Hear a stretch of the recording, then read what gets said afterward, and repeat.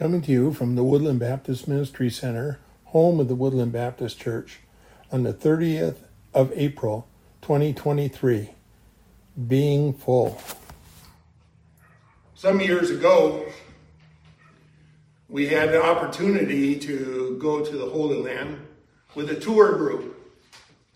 And that was kind of cool because we got to see a lot of these places that are mentioned in Scripture that now I have a visual reference to some of those same places and what they look like. And imagine some of the buildings, because obviously some of them are in ruins. But suppose you are listening to a tour guide and they said, as we come to this square here in the center of town, I just want to point out a couple things. First of all, you see there's a fountain there, and it gives the background about the fountain and all. And then he says, and I'll let you know across the street there's a really nice bakery, so as you're walking around in town and you get some hungry, there's a bakery there. And then a couple doors down is where we have our city hall, and you can visit in there, and you go, oh, okay. And if you're like most tourists, some are already working on their cameras and getting ready to go and not paying a whole lot of attention. But suppose the situation was different. Suppose it was during a time of war, and you weren't in someplace like Israel, but maybe in a town in France occupied by the Germans.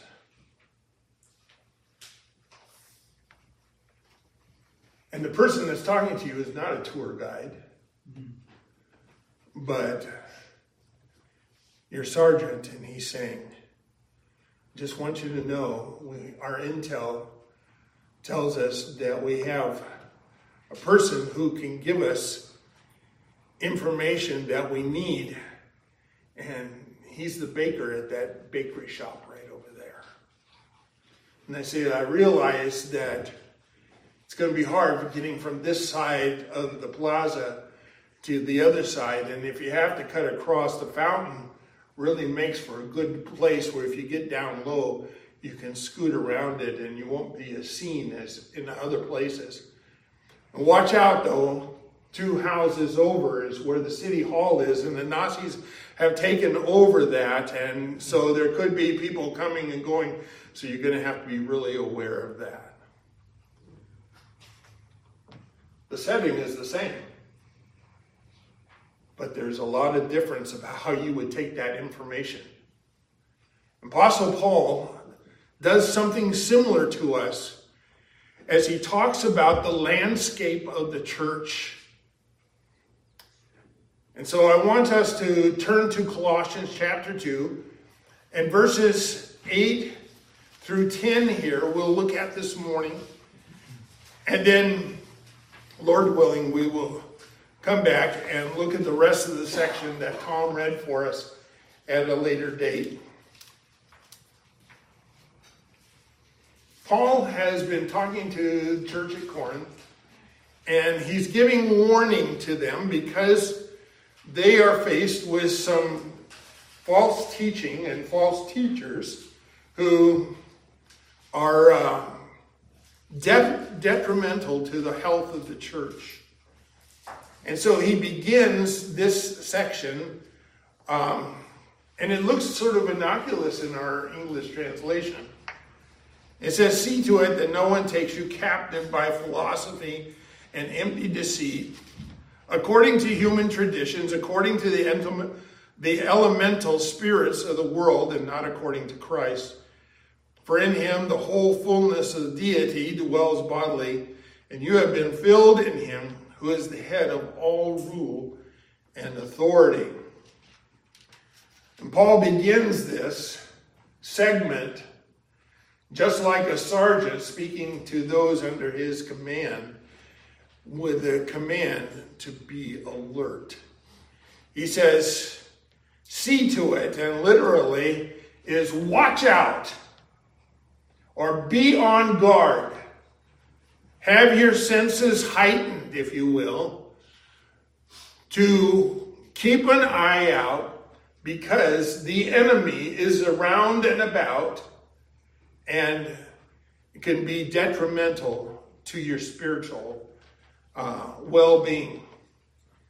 He says, watch out that no one takes you captive by philosophy and empty deceit. And so he says, the danger that you face is that you would be carried off, and that's what it means to be captive here.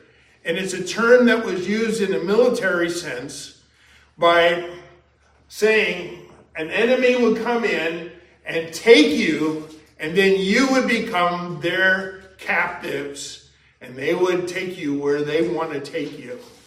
And so he says, I want to warn you that you're dealing with some things going on in the church. And he says, to you it may look like, oh, just meeting with people and things are going good. He says, but there is some philosophies, there's some teachings, there's some things going on here that will literally take you captive and haul you away from the faith.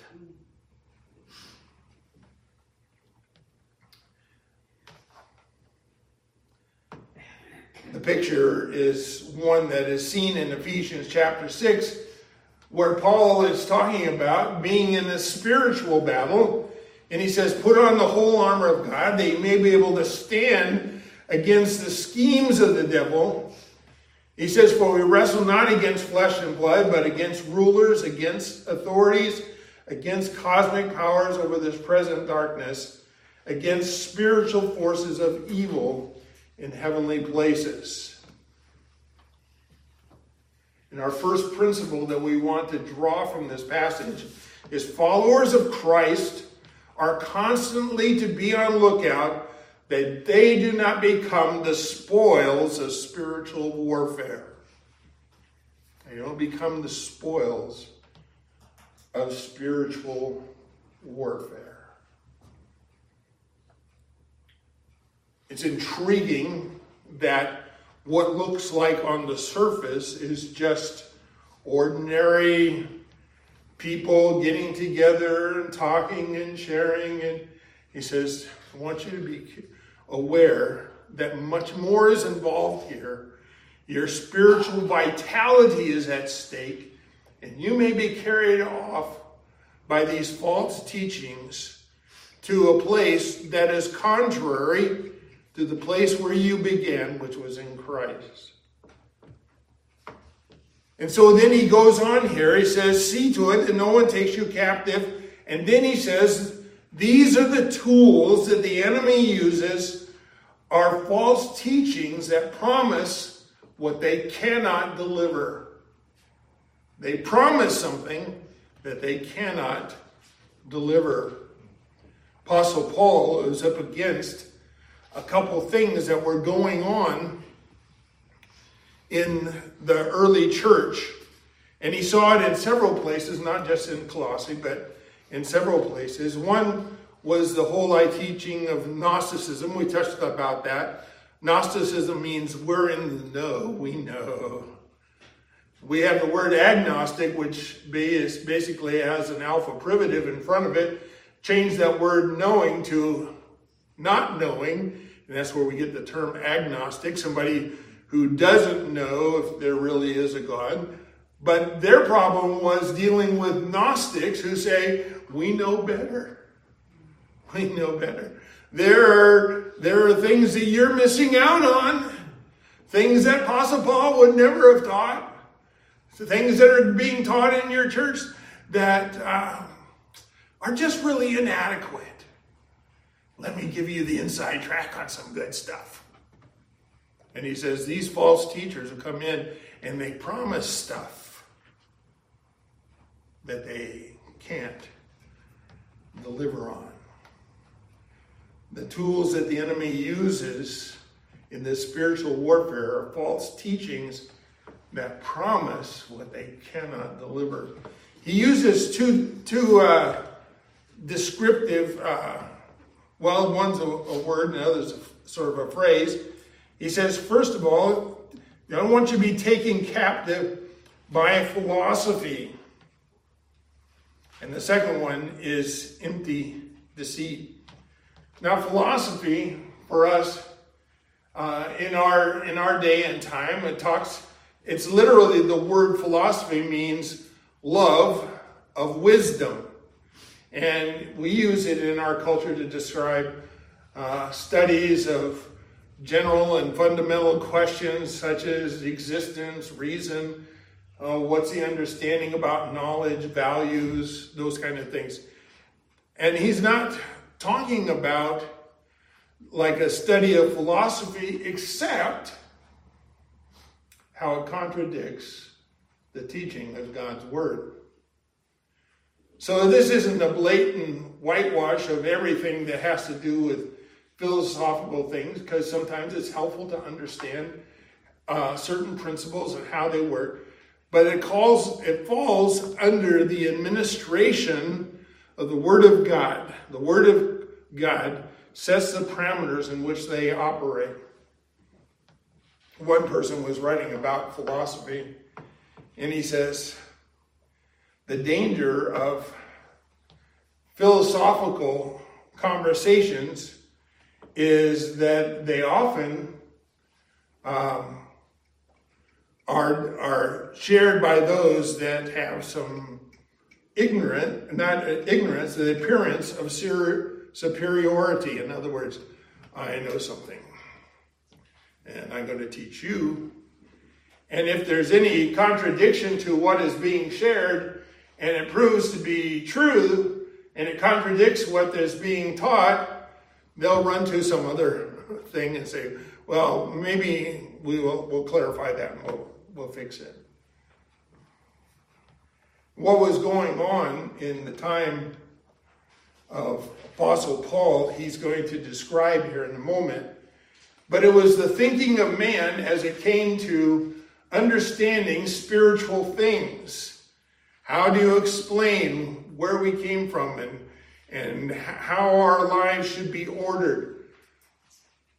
And Scripture talks about bringing those under the authority of God's Word.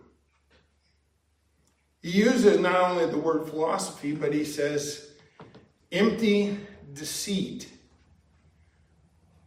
And here we start to get to the heartbeat of this.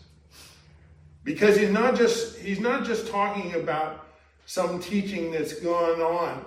This is teaching that's going on with a deliberate purpose of deception. In other words, I'm going to say something, and I'm going to say it so it sounds good, but it is genuinely false. And those false teaching then are going to mess you up, and Apostle Paul warns of that.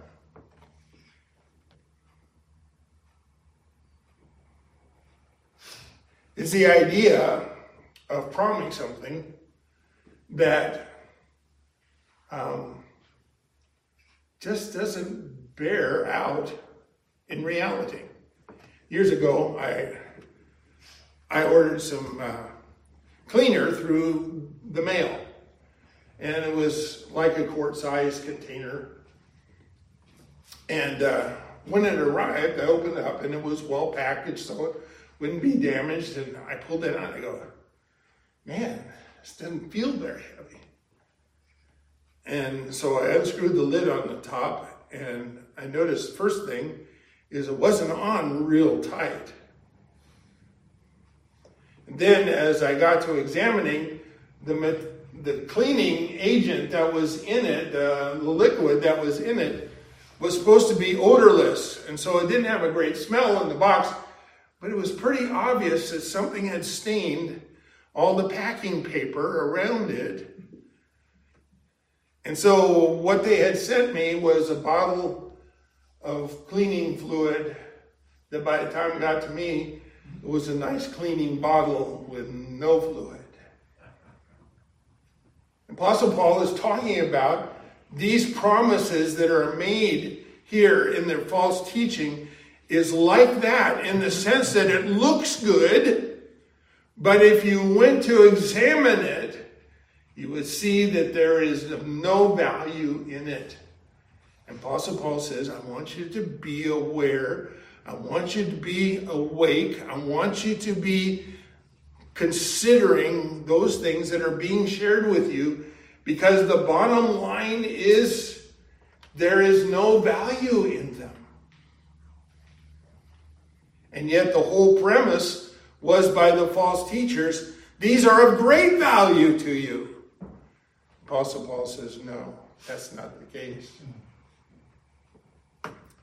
And so we come to our third principle. Followers are warned about false teaching, that they will take two forms. One, being reproached for being too lax in religious performance. Here's what he says. He says, according to human tradition. He says one of the ways that they will try and deceive you is that you just aren't spiritual enough. And what we see here is the influence of the Judaizers. They're coming in and they go, oh, wait a minute. Your religious practices are sort of getting slackers. You're becoming slackers in spiritual practice here. By the way, that was the same argument that was used of Jesus' disciples. Remember, they were hungry and they were coming to the synagogue, and then from the synagogue they were hungry, and so it was there was grain in the field, and the disciples then started picking some of the heads of grain, and you go, theft. No, that wasn't the case, because according to the law, the fields were available around the edges for those that were hungry and had need. And so here they are eating of these grains, getting a little bit of grain, rubbing it between their hands, getting the husk off the grain, and then eating those bits of grain. And the religious leaders go, horrors! You're harvesting and consuming all this stuff. You're preparing all this stuff. And you're consuming it. And don't you know it's the Sabbath?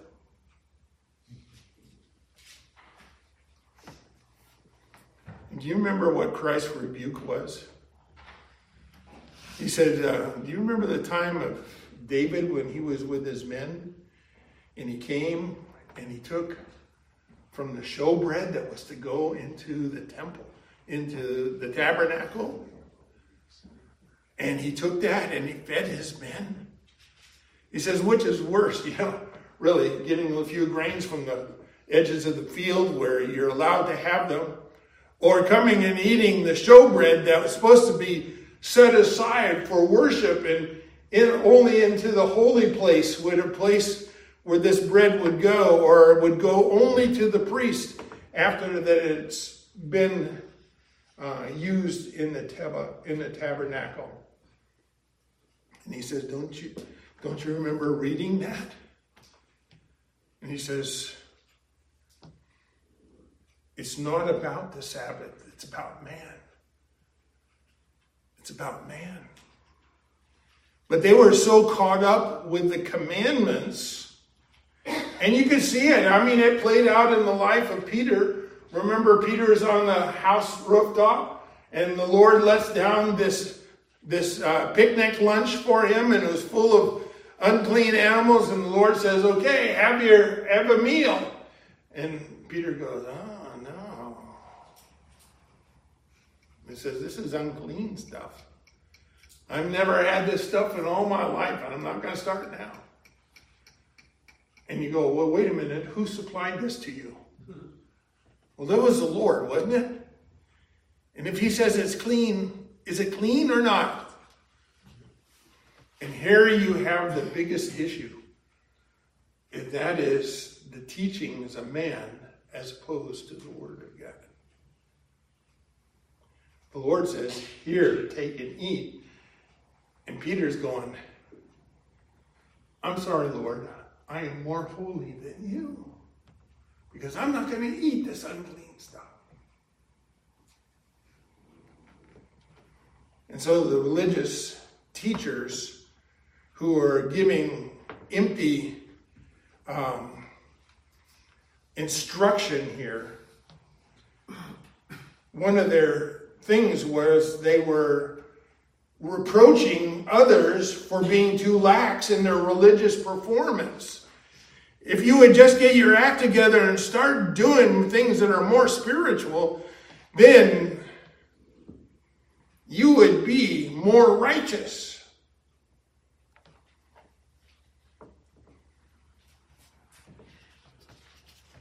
Apostle Paul goes, no. These traditions of men are just that. Has anybody ever read through the Constitution and the Bill of Rights? You ever done that? Maybe not last week, right? But maybe sometime. How long did it take to read through that? 6 or 7 days? No. How long? If you read slow, maybe an hour. You'd probably get by with a half hour. It's not very long, right?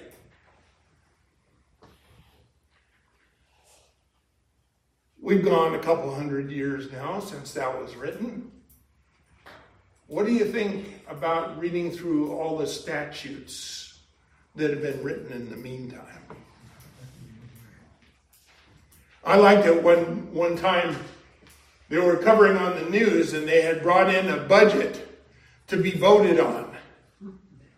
And the guy brought it in a hand truck and the thing stood about this tall. Oh, pages and pages and pages about this tall. And the question was, has anybody read that?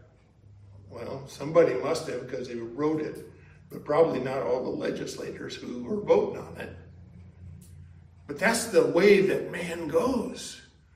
We take something that is simple and we start building on it and building on it, and pretty soon it has the weight of the original, but it's not that. Apostle Paul was getting after those Judaizers who were coming among them and saying, you know, you really need to eat kosher when you get together for your love feasts. And you really need, and on it went. Apostle Paul got after Peter for that very thing. He was in Antioch, fellowshipping with the Christians who were mostly Gentiles, and enjoying summer barbecue, and they were, spare ribs and things like that.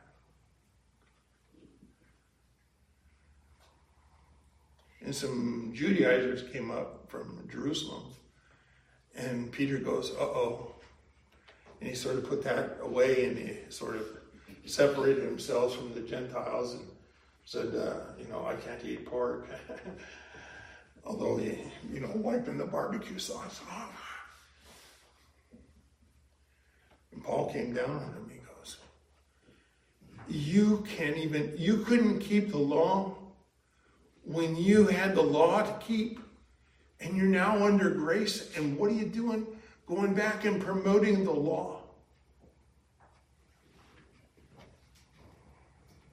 Because the Judaizers wanted to foster a sense of legalism and put that back in and establish it. Paul talked about his own experience in Galatians chapter 1. He says, and I was advancing in Judaism beyond many of my own age among my own people. So extremely zealous was I.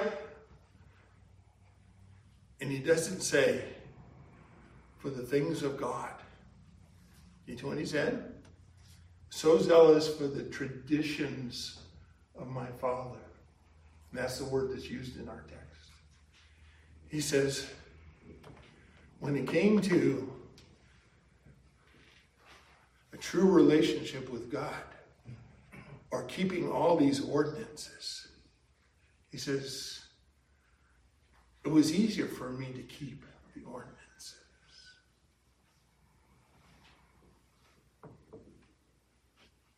Well, it really wasn't, but that's what he was used to. And then he uses another phrase. He says, according to the elemental spirits of the world. And I can tell you, if you went and started looking, I tried to do a study on the elemental spirits of the world, you would get lots of different opinions what it is. But I think Paul already told us. What are these elemental spirits? I believe there were false teachers. These would be more the Gnostics as opposed to the Judaizers. The Gnostics who were saying, hey, there's much more out there spiritually. And let's look into some of these other teachings. As someone said, hawking basic worldly ideas about religion and trying to pass them off as truth.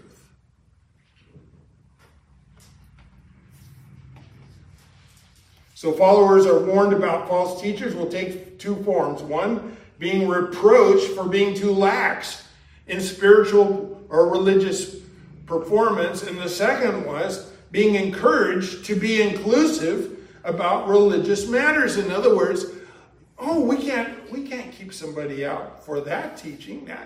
We want everyone to be okay. So what are these elemental spirits? Well, if you look in your text and look in Colossians chapter 2 and go down a little bit further, Paul tells us what this is. In verse 20, he says, if with Christ you died to the elemental spirits of the world, you died to these, you're not gonna see these anymore. What was it? Why, as if you were still alive in the world, do you submit to regulations, do not handle, do not taste, do not touch? Referring to those things that perish as they are used. But then he skipped down to verse 23. That was the Judaizers.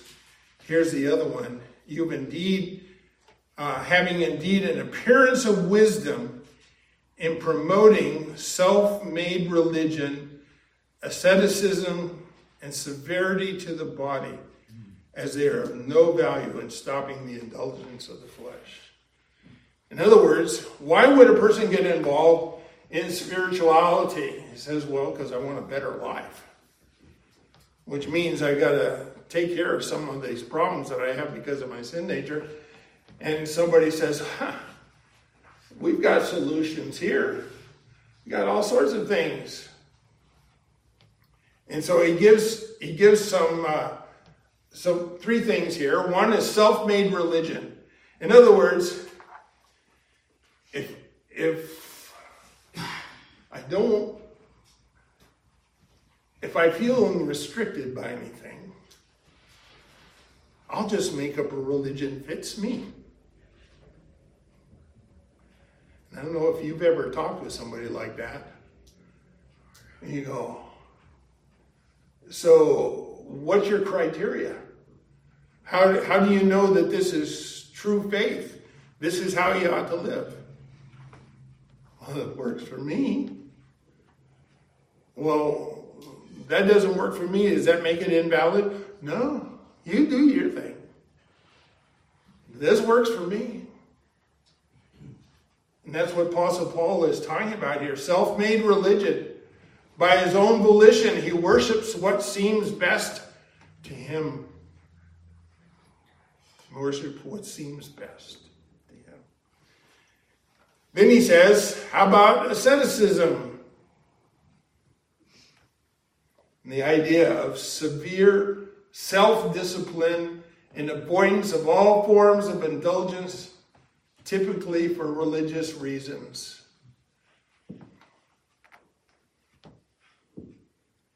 In other words, we're going to do these things to show that we are really spiritual because we're going to deny ourselves.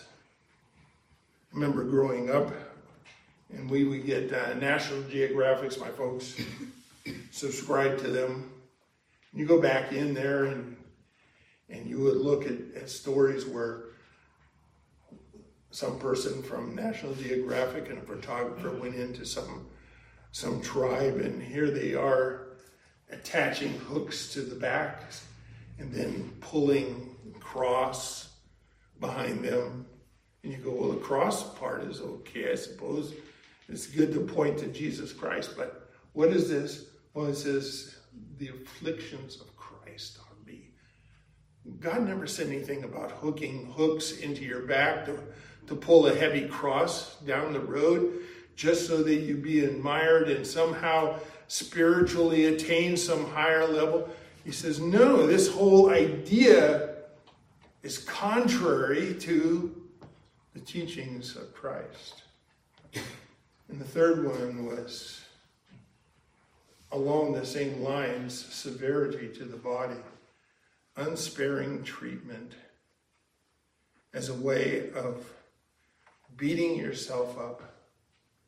And I'll tell you that I think there's more people who beat themselves up mentally than they are ever beating themselves up physically. Saying, I'm just not any good. You know, sometimes I think I'm okay, but other times I'm not. And they just beat themselves up and beat themselves up. And so we come to our point that comes from this, because he says,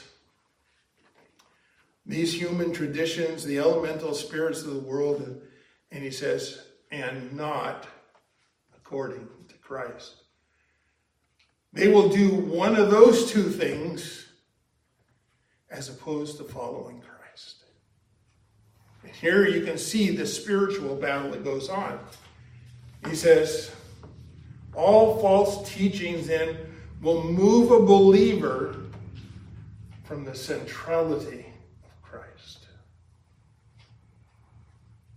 All these things, whether it's coming up with my own faith or afflicting my body for the purpose of showing how spiritual I am, or keeping all these rules and regulations, all these things, what they do is take our attention off Christ.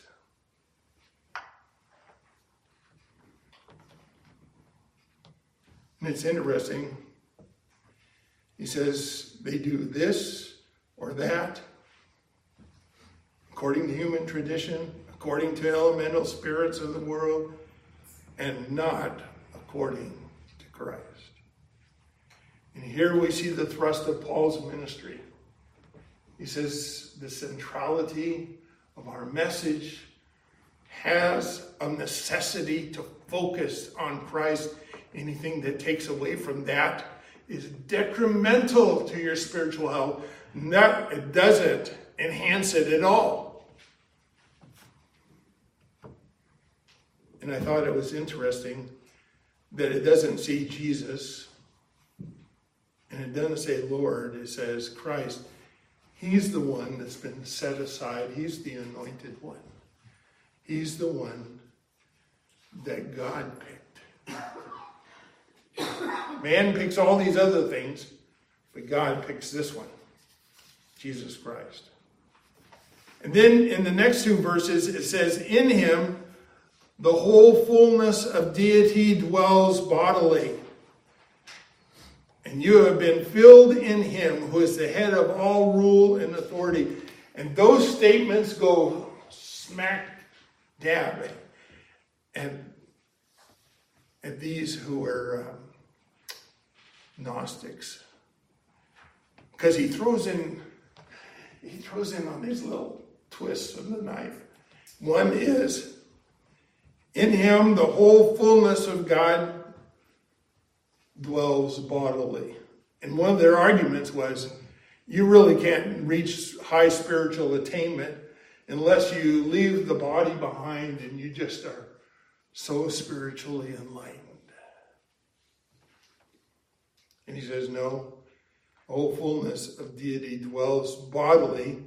And he says, and you have been filled in him who is the head of all rule and authority. And we're back to Ephesians 6 again.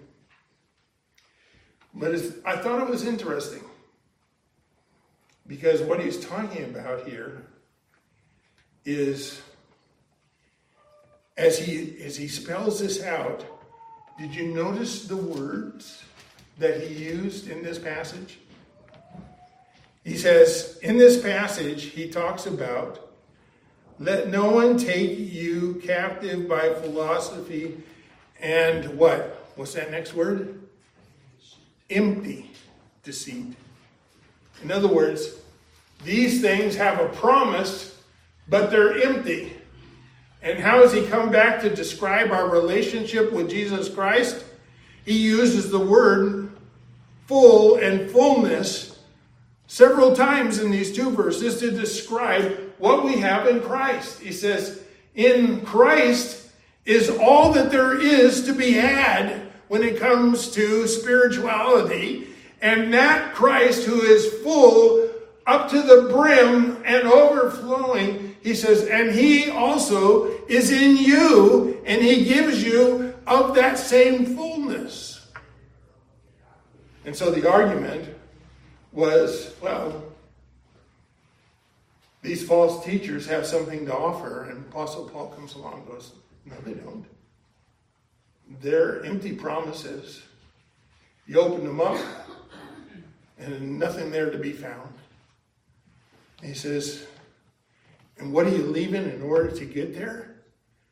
He says, the one that God has invested all of his deity in, all of his hope for the world, all the fullness of deity dwells in him bodily. And they had to chafe at that one. Really? Just think about the ministry of Christ when he was here on earth. I think one of the toughest things that the people had to deal with is when they rub shoulders with Jesus Christ and they go, and this is God. This is God. And it was. But they had a hard time with that. We're separated by quite a period of time.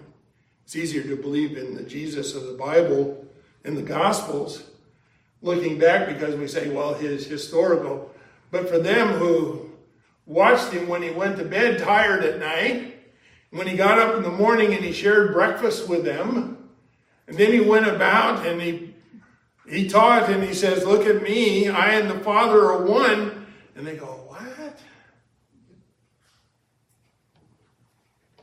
And Apostle Paul, speaking to the church there in Colossae, says, you better get a handle on this. You better watch out, because there's going to be some who are going to come in and say, Jesus isn't who he says he is. But in him dwells all the deity of God in body. And you have been filled in him who is the head of all rule and authority. And there's another slap towards those Gnostics who said, oh, Jesus is just some level on the spiritual ladder of attainment. And of course, he's held down back here because you guys keep making an emphasis about being in the body. And of course, we know that that can't be as great as full spiritual enlightenment. Apostle Paul comes along and goes, this one that you want to neglect, he is absolutely full. And you know what? And he is also head of all rule and authority. So whatever your ladder is, when you get to the top, you're going to find Jesus.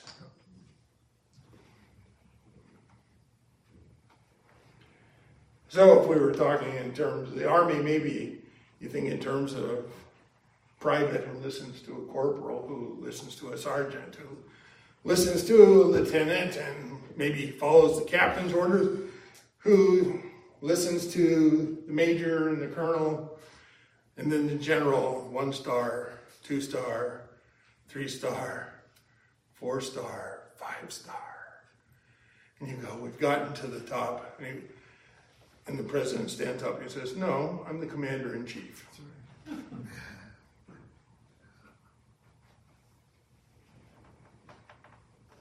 So drawing from that analogy, it says it doesn't matter where you think Jesus Christ is. He is the head. He's the commander-in-chief of all rule and authority. So we come to our final principle.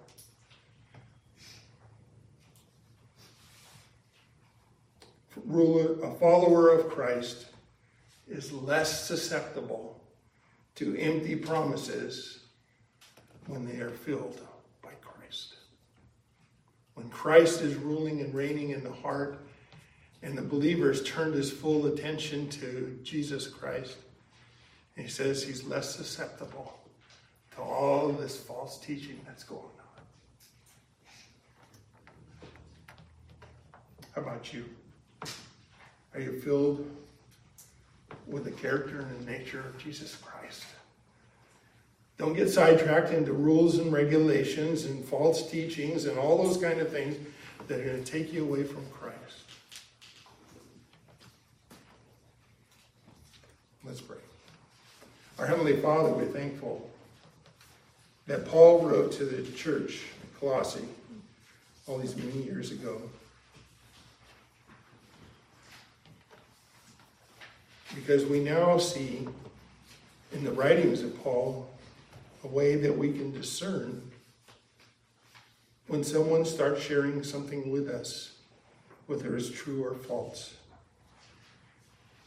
And the focus needs to be on Christ. So, Heavenly Father, let's keep our eyes on him.